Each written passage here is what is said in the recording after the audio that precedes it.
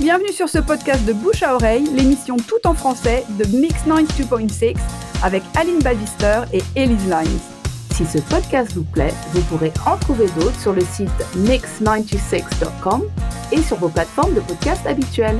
Vous pouvez aussi nous suivre sur Facebook à Hervé Bouche à Oreille tout collé et sur Instagram Bouche à Oreille UK. Ouvrez vos oreilles!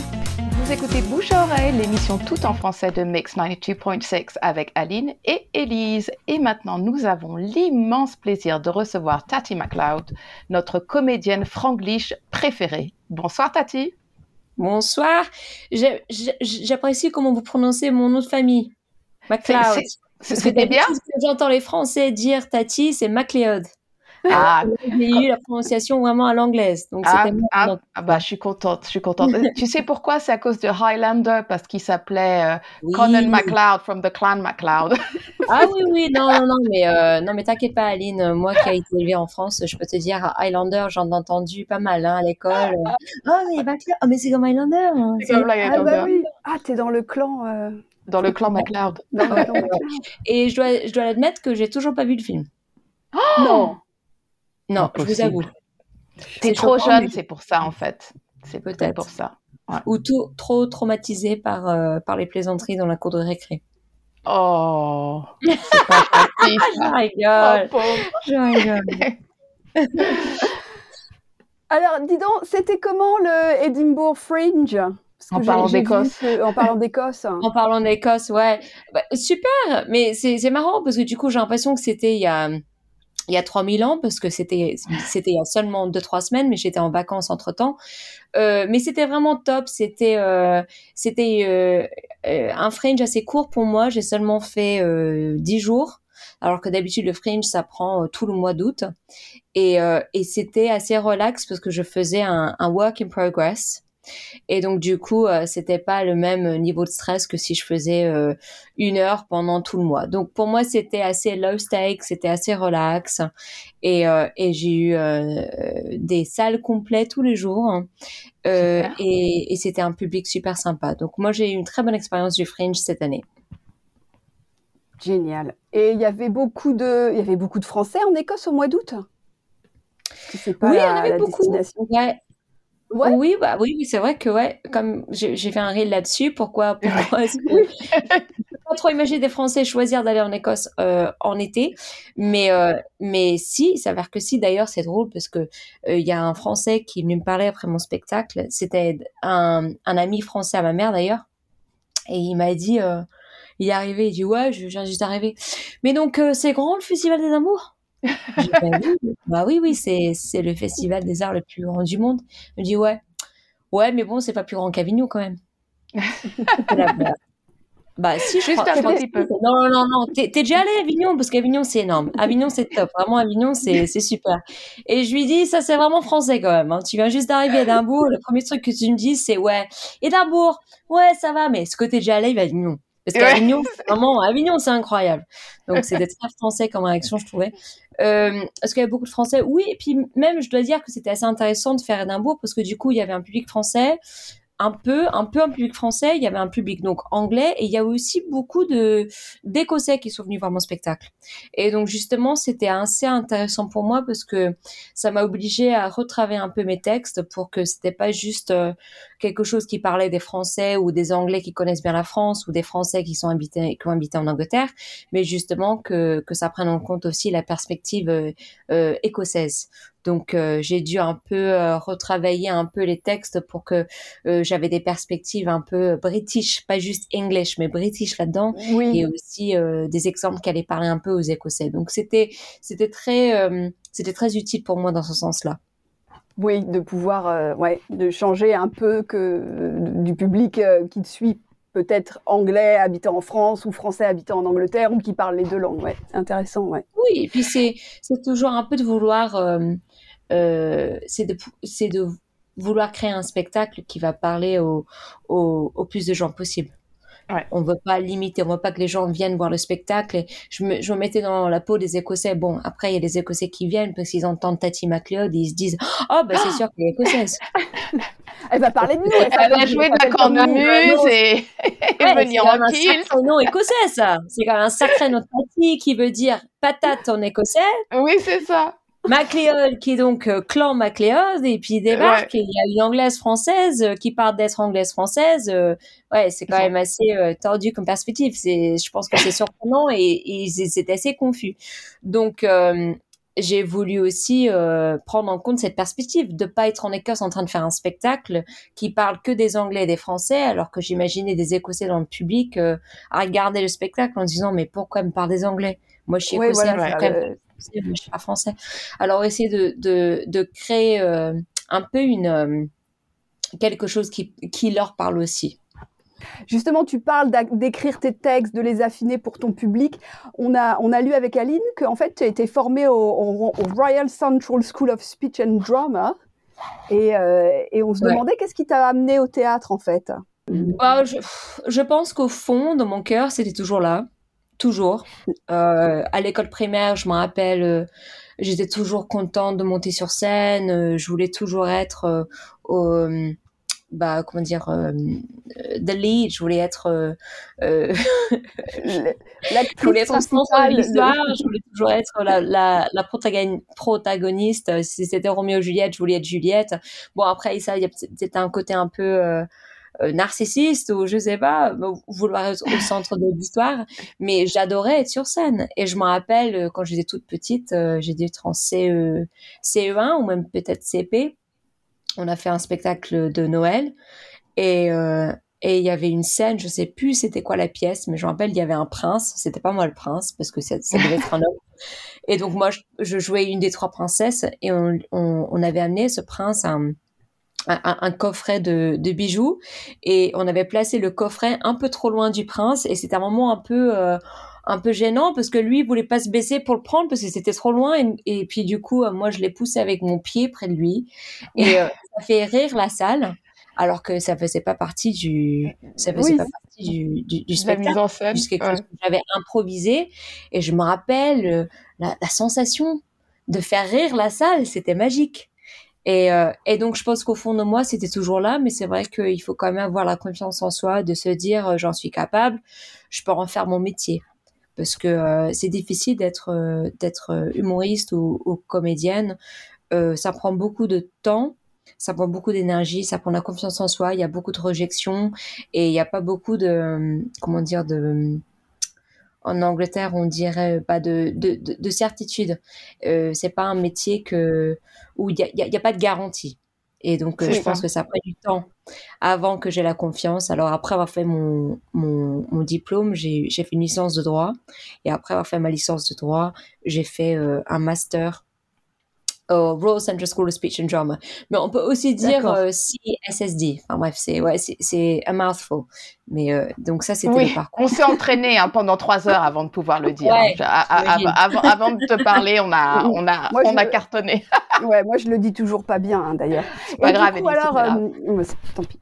Et du coup, alors qu'est-ce que tu préfères ? Tu préfères écrire ou tu préfères être sur scène ? Ou t'aimes bien les deux finalement ? J'aime bien les deux. Et je pense que justement, écrire et monter sur scène, ça se complimente en fait. Et c'est pour ça aussi que j'ai fini par faire du stand-up parce que justement, bon, au début, je voulais être comédienne. Je m'imaginais dans les films, au cinéma, je m'imaginais à Hollywood. C'est vraiment comme ça que, tu vois, c'était ça la première attraction vers devenir comédienne. C'était l'idée de m'imaginer dans un film. Et après, on commence à faire du théâtre et puis on commence à devenir plus familier avec les différents rôles parce qu'au début, moi, je connaissais pas du tout l'industrie, je savais pas ce que c'était un metteur en scène, je savais pas ce que c'était un producteur ou même l'idée d'être un écrivain, un scriptwriter ou la différence entre comment on écrit une pièce de théâtre ou comment on écrit une série ou un film. Je connaissais pas toutes ces nuances parce que moi, je venais pas du tout d'une famille où on faisait des spectacles, on montait sur scène. c'était pas du tout mon background. Et puis quand j'ai commencé à comprendre un peu les nuances, j'ai vite fait vu qu'en fait, être comédienne, c'est très sympa, mais c'est quand même mettre en scène la vision de quelqu'un d'autre. Et c'est de mettre en scène les mots de quelqu'un d'autre. Et puis aussi, c'est ne pas avoir beaucoup de pouvoir sur ta carrière au final. Parce que, à moins d'être vraiment une comédienne qui a beaucoup, beaucoup de succès, et après tu peux commencer à choisir un peu quel film tu veux faire et qu'est-ce que tu as envie quelles sont les prochaines étapes de ta carrière. Au début de ta carrière, c'est d'attendre que quelqu'un te choisissent dans leur film, dans leur pièce ou dans leur histoire, dans leur vision. C'est d'attendre d'être choisi par quelqu'un d'autre qui est en train de créer un projet. Donc tu es plus en passif, quoi. Ouais, bien sûr. Ouais, absolument. Et donc, au début, moi, j'ai commencé à mettre en scène mes propres pièces parce que personne me choisissait. Et donc j'étais là à attendre et je disais j'ai pas envie d'attendre, moi je suis pas devenue humoriste, je suis pas devenue comédienne pour attendre. Et puis peu à peu je me suis rendu compte que la raison pourquoi je mettais les choses en scène, c'est pas juste parce que je voulais me créer des rôles, c'est aussi parce que moi aussi j'ai une vision, moi aussi j'ai des choses à dire. Et je pense que même si au final ma carrière aurait super bien marché dès le départ et que j'aurais des grands rôles dans des films, on va dire c'est vraiment dans un monde dans une utopie, parce que c'est pas comme ça que ça s'est passé. Je pense que ça se passe pas comme ça pour beaucoup de personnes. Mais même imaginons que ça se serait passé comme ça, je pense que j'aurais toujours fini par mettre en scène mes propres pièces et écrire mes propres pièces, parce qu'au fond, c'est ce que j'aime le plus. C'est ce que j'aime le plus. Ouais. C'est ce qui te permet de t'exprimer, toi, absolument, au lieu d'exprimer les autres, on va dire. Oui, puis d'avoir la liberté de dire ce que tu veux et de la manière dont tu veux. Oui, et je pense qu'on voit ça. On voit beaucoup maintenant de comédiens, de comédiennes qui passent à l'étape de metteur en scène, qui passent à l'étape d'écrire leur propre pièce, parce que il me semble, après il y a des comédiens, des comédiennes qui font pas ça, et puis ils ont des carrières magnifiques et épanouies, mais je pense qu'aussi pour beaucoup de personnes, c'est une étape créative qui se fait de façon naturelle.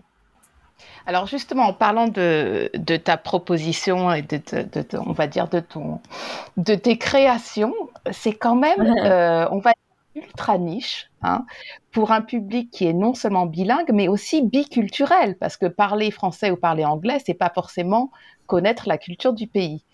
Et on est vraiment fascinés, parce que tu as eu 40 millions de vues sur TikTok et Insta, donc c'est un vrai... c'est un vrai succès. Comment est-ce que tu expliques ça alors? Mais je pense pas que ce soit ultra niche. Non. Visiblement pas. Ouais. Ouais, mais c'est ça en fait. Après, il y a deux choses à dire là-dessus. Premièrement, l'ultra niche, ça marche très bien sur les réseaux sociaux, parce que on passe de l'ultra niche à Londres ou dans ta ville ou dans ton milieu personnel ultra niche, et on met ça sur une plateforme globale. On se rend compte qu'en fait, l'ultra niche sur une plateforme globale, c'est quand même énormément de personnes. Donc, c'est ça aussi le pouvoir dans les réseaux sociaux, ça te permet d'être ultra niche, parce que tu vas avoir un public, et même le ultra niche sur une plateforme globale, c'est beaucoup de personnes. Donc ça, c'est la première chose. Mais la deuxième chose, c'est que moi, je me rends compte quand je fais mes spectacles et que je rencontre des gens qui me suivent en ligne, c'est qu'en fait, il y a beaucoup de gens qui ne parlent pas français et qui ne sont pas du tout francophones et qui ne viennent pas de la France. Mais ce qui leur parle, c'est les perspectives culturelles. C'est la différence, c'est la sensation d'être né dans un pays, élevé dans un autre pays, ou avoir un mari ou un partenaire ou une petite copine qui viennent d'un autre pays ou d'un autre continent. C'est ce sentiment d'être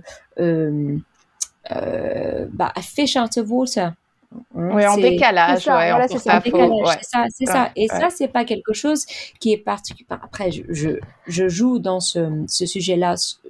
Pour moi, ça me parle. Si vous voulez, mon matériel là-dessus, c'est le français et l'anglais, parce que je viens de la France et puis donc je suis d'origine anglaise.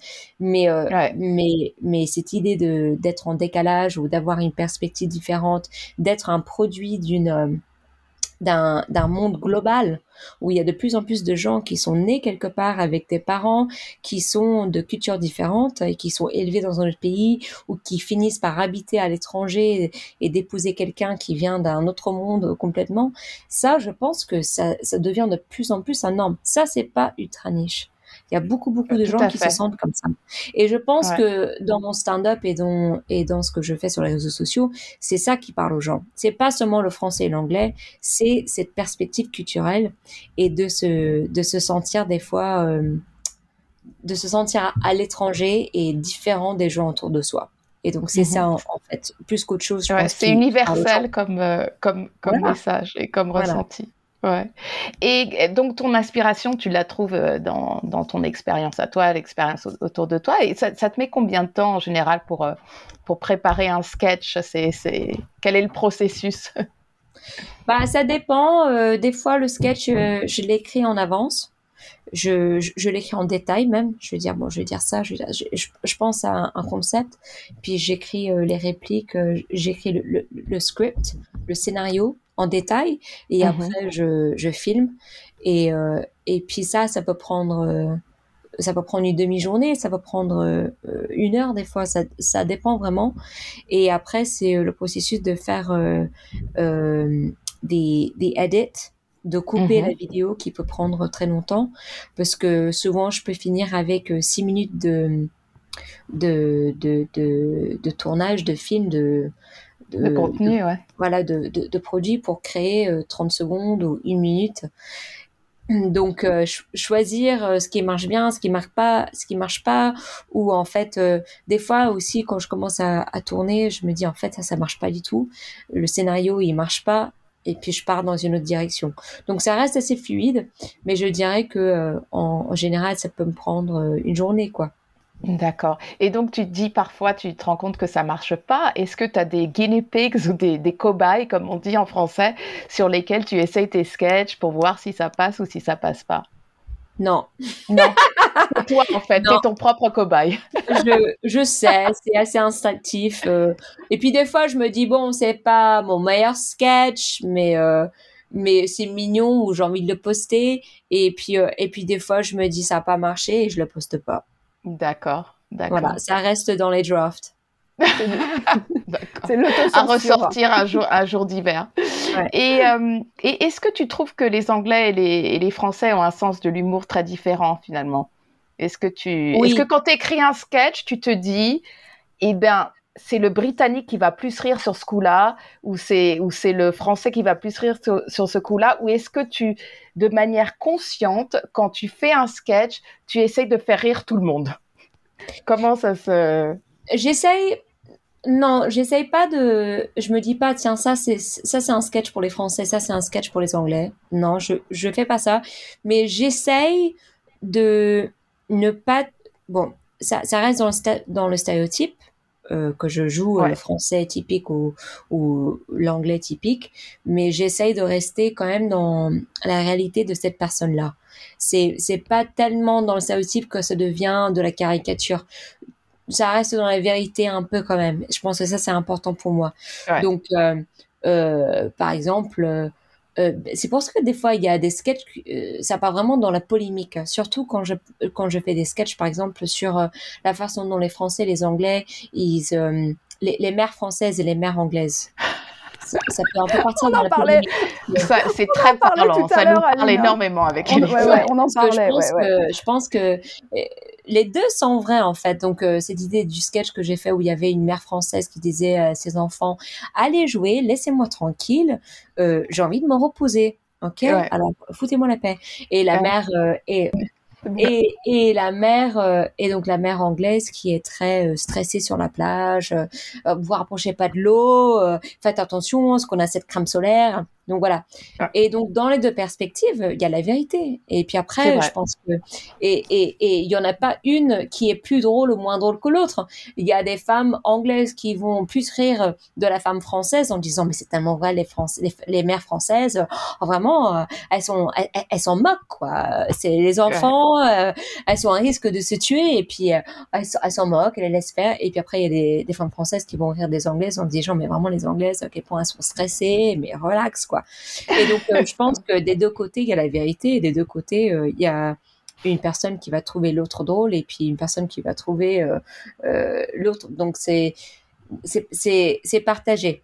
C'est Mais je trouve équilibré. qu'il y a quand même un sens d'humour bien différent parmi les Français et les Anglais. Et je dirais, franchement, que je trouve que les Anglais, ils sont beaucoup plus à l'aise à rire d'eux-mêmes. Tout à Voilà. fait.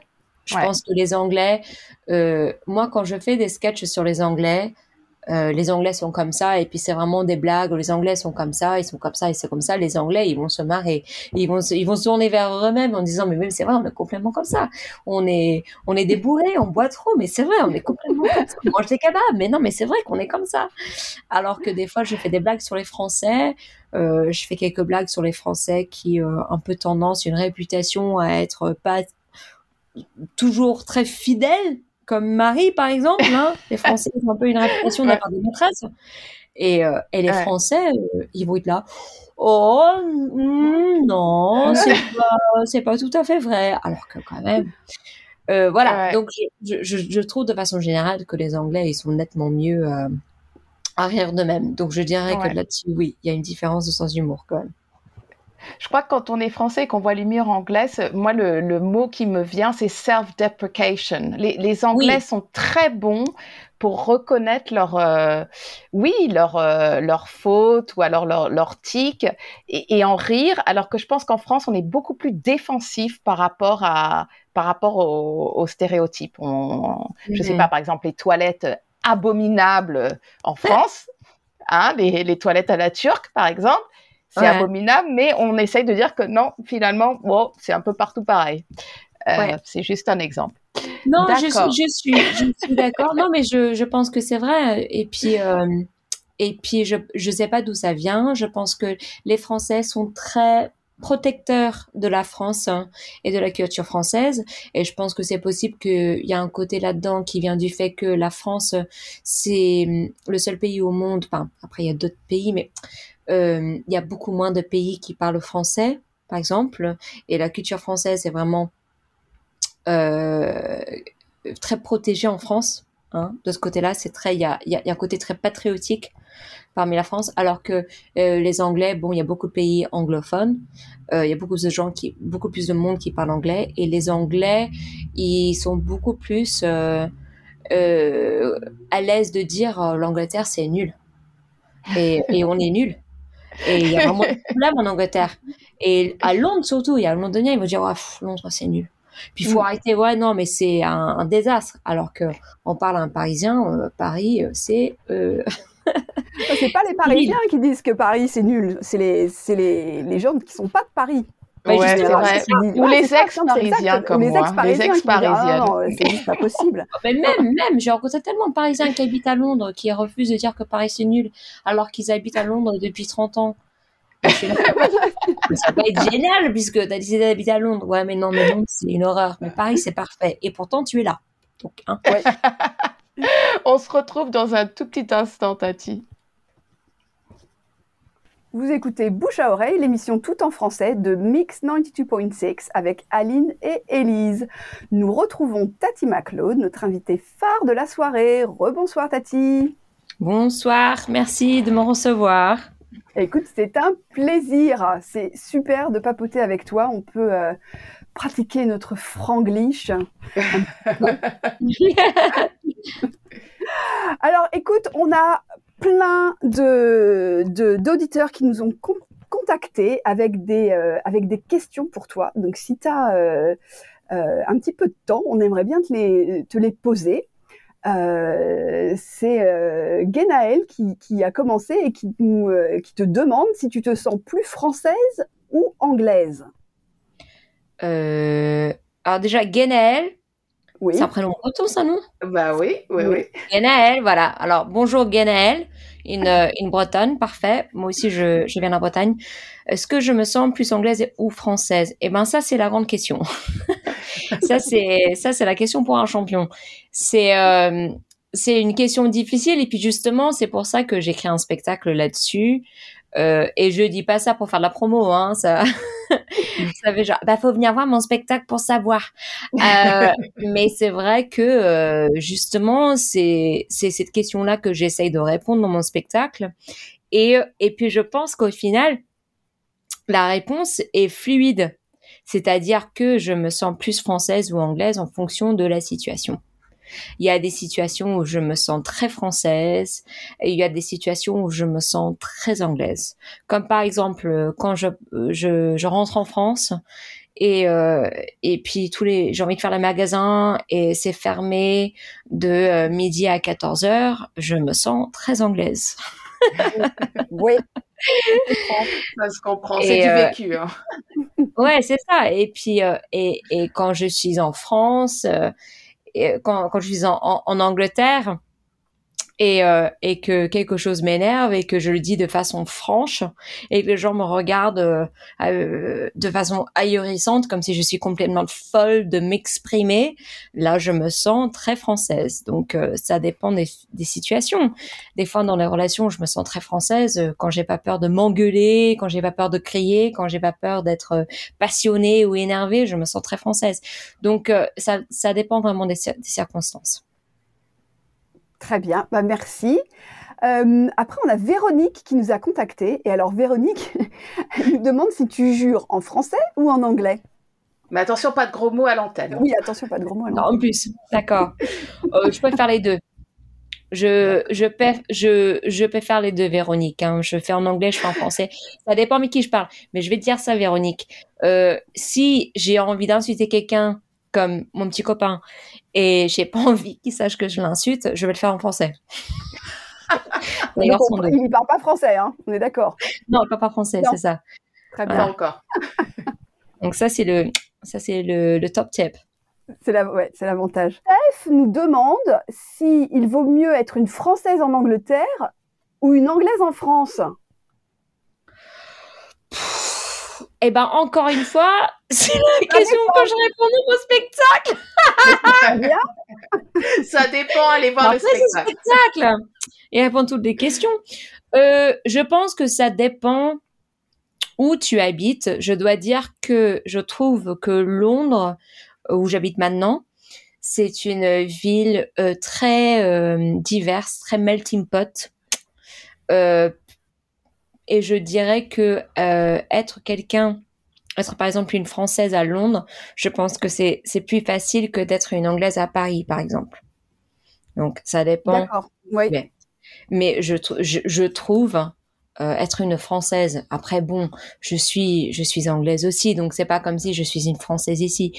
Mais je me sens beaucoup plus acceptée en tant que Française anglaise à Londres que d'être une Anglaise à Paris. Être une Anglaise à Paris, je pense que tu te trouves assez facilement dans la case de oh, elle est bizarre.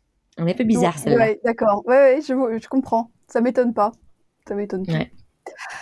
Et alors, Marie, qui est bretonne, pour le coup, comme Guénaëlle, voilà. Et elle nous demande, Marie, si tu as eu des situations embarrassantes sur scène. Bah oui, bien sûr. J'ai fait la première partie pour Sébastien Marx, un humoriste américain-français. Son spectacle, je crois qu'il s'appelle Un Américain à Paris ou quelque chose comme ça. Il joue donc sur les différences culturelles du fait que lui, c'est donc un Américain de New York et que maintenant il habite à Paris. Il a épousé une Parisienne ou une femme française. Et j'ai fait sa première partie il y a assez longtemps. Je venais juste de commencer de faire du stand-up. C'était genre en 2017-18. Et j'avais très peu d'expérience sur scène en tant que humoriste. Et j'étais montée sur scène et j'avais fait un échec total. C'était vraiment... échec, c'est mauvais, c'est ça. Hein, c'est pas... Oui, c'est mauvais. Ça, échec, c'est pas... Ouais. C'était un désastre. C'était silence total. Oh, quelle horreur. Donc oui, ça c'était plus qu'embarrassant, c'était cringe, c'était je veux que le bide, the bide, et que je meure quoi, c'était une horreur. Mais bon, c'est la formation d'humoriste, hein, on passe toujours par là. The bide, comme on dit. Ouais. Et Nadra a repéré que tu aimais bien les crêpes, parce que je crois que tu as fait quelques reels de crêperies à Londres. Oui. Et alors, elle nous pose une question. Elle se demande si tu ramènes de la farine de Bretagne ou est-ce que tu utilises de la farine locale que tu achètes Pour en faire tes Angleterre crêpes. pour faire tes crêpes. Alors pour les crêpes, c'est pas trop un problème. Moi, j'imagine qu'elle parle plutôt des galettes. Les Elle galettes parle de des sarrasin. galettes. Ouais. Elle parle des Ouais, galettes. parce que la farine Ouais. de sarrasin, elle est difficile à trouver ici. Tu peux en trouver. Il y a une marque, c'est Dove's Organic. Et ils font de la D'accord. farine de sarrasin. Et on peut acheter ça ici, mais c'est pas pareil que la farine qu'on trouve en Bretagne. Mais ça le fait, hein. Donc oui, on peut se servir. Des fois, je me sers de ça. Mais si, par exemple, ma mère, elle vient de la Bretagne et elle prend le Britannic Ferries et qu'elle amène sa voiture avec elle, en ces cas-là, je lui laisse une belle petite commande. voilà, c'est ça, une liste et une commande de farine, de différents produits bretons, de vin, D'éponge, de non? bouteilles de cidre.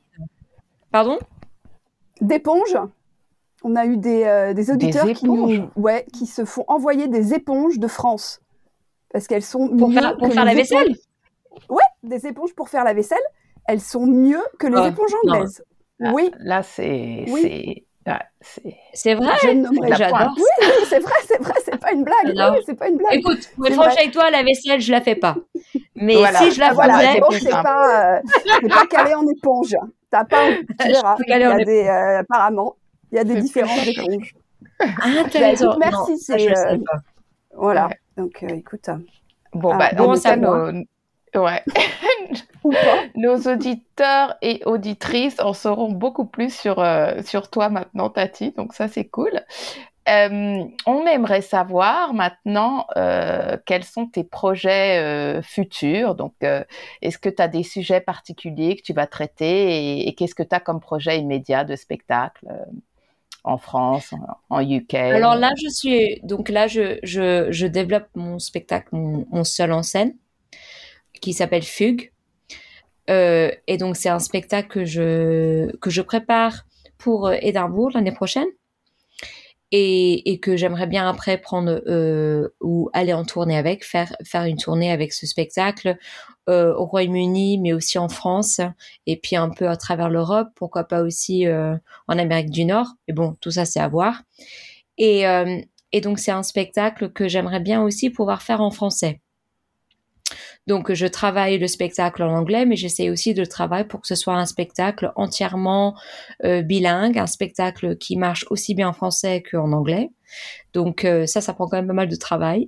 Oui. Alors, ce que je fais pour préparer ce spectacle, c'est que donc je suis en train de l'écrire et je fais des spectacles qui s'appellent des shows, des work in progress.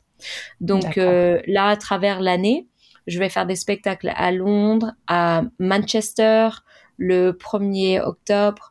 Je vais être à Leicester Comedy Festival. Et après, je vais aller à Brighton. Donc, je vais bouger un peu à travers le Royaume-Uni, faire des spectacles dans différentes villes. Justement pour préparer un spectacle final qui va être le spectacle que je vais amener à Édimbourg et que je vais faire une tournée avec. Donc voilà ce que je prépare. Et j'aimerais bien aussi faire un podcast. Donc ça c'est quelque chose. Je suis en discussion de commencer aussi un spectacle qui va traiter sur les mêmes sujets dont on parle là, quoi, un peu d'être en décalage par rapport au pays ou de la culture ou d'être quelqu'un qui a multiples cultural influences. Mm-hmm. Donc je travaille là-dessus et puis oui, j'ai toujours des petits projets en tête, mais le projet principal pour l'instant c'est vraiment d'écrire ce spectacle d'1 heure qui va être mon histoire de comment j'ai fini par être élevée en France et puis comment je me sens par rapport à mon héritage français et anglais. Donc voilà sur lequel. Et pourquoi fugue? Alors c'est intéressant parce que tu appelles ça fugue. Fugue en général, c'est on veut s'échapper. Il y a un côté un peu, oui, la fuite, s'échapper. Donc il y a un danger ou alors quelque chose qu'on veut pas voir. Donc est-ce qu'il y a un aspect peut-être moins léger dans ton spectacle ou est-ce que tout est léger? Oui, après j'ai pas trop envie de. Après non, il y a pas. Oui, il est plus moins léger. Oui, dans le sens que quand même, je pense qu'on traite sur un sujet qui c'est léger, mais c'est lourd en même temps parce que il y a beaucoup de rigolade dans le spectacle parce que je fais des observations sur la France, sur l'Angleterre, des différences culturelles, mais je parle aussi donc je retourne sur ce mot décalage et ce décalage, il peut être bien vécu et aussi mal vécu ou il peut être inconfortable des fois de se sentir pas entièrement chez soi, mais en même temps de ne plus vraiment se sentir comme si on a un chez-soi. Parce que quand on habite à l'étranger pendant 10, 15, 20 ans, on retourne en France, par exemple moi quand je retourne en Bretagne, bien que j'ai été élevée en Bretagne depuis que je suis toute petite et puis j'ai quitté quand j'avais 18 ans. Maintenant, ça fait quand même 14 ans que j'habite au Royaume-Uni. De retourner en Bretagne, est-ce que vraiment je suis bretonne? Est-ce que je suis française? Est-ce que je me sens chez moi en Bretagne? Ça arrive à un stade où quand on habite à l'étranger et qu'on a toutes ces influences culturelles différentes, est-ce qu'on peut retrouver cette sensation d'avoir un chez-soi? Et donc c'est de là aussi qu'il y a cette idée de fugue. Et fugue, après, ça a différentes définitions. Il y a la définition de fugue, être en fugue, mais fugue aussi, c'est d'un point de vue, dans un sens musical, c'est d'avoir plusieurs. Après, faut que je regarde la définition, mais c'est plusieurs mélodies ou harmonies sur une chanson. Ouais. Donc, pour moi, il y a un côté aussi plusieurs influences culturelles qui se jouent dans une personne. D'accord. Et fugue aussi, je vais dire en anglais parce que je l'ai pas vu en français, mais c'est euh, leaving one's home. Comment c'est exactement encore? But it's teamed with a loss of one's sense of identity. Donc ça aussi, ça vient dans cette idée de fugue, de perdre un peu son sens de soi. Et il y a aussi autre chose, mais bon, je vais pas tout. Tu vas pas tout nous expliquer. Non, voilà. Nous laisser un peu de mystère. Voilà, on viendra voir ton show. On viendra voir ton spectacle pour savoir répondre aux questions qu'on a encore à te poser. Ouais, mais je pense que ça va parler. En tout cas, moi, ça me parle énormément et à Élise aussi, en tant que déracinée. Effectivement, tu retournes en France, tu te sens vraiment pas française. T'es en Grande-Bretagne. Bon, t'as pris ta nationalité britannique parce que t'avais pas envie qu'on te mette sur un bateau, mais tu te sens quand même pas britannique. Donc c'est très très parlant en tout cas. Et c'est même le décalage avec les gens.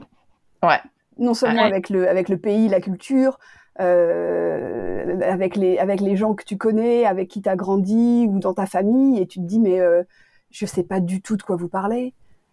Et tu veux partager des choses avec eux et tu dis ouais, mais vous savez pas du tout de quoi je parle. Donc ça crée des fossés avec les gens aussi, je trouve. Oui, bien sûr. Et puis aussi, il y a des petits trucs comme je pense que quand tu as passé longtemps à l'étranger et puis tu retournes en France, des petits mots, par exemple là, si on parle un franglais, même si on retourne en France, peut-être que vous avez ça aussi, mais vous retournez en France et puis un mot anglais s'échappe comme si ou par là il y a un petit mot anglais qui s'échappe ou il y a un accent qui se développe. Les gens ils vont te le dire, ils vont te dire mais il y a un petit accent anglais, tu commences à parler anglais et puis ils repèrent, c'est comme voilà, ça y est, t'es étranger maintenant, t'es plus française.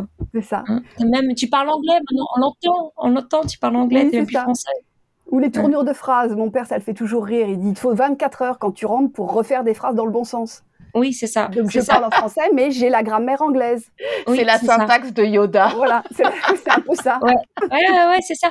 Et moi, je pense aux gens qui... moi, je me rappelle une dame que j'ai rencontrée. Ça faisait 20 ans qu'elle habitait en Angleterre.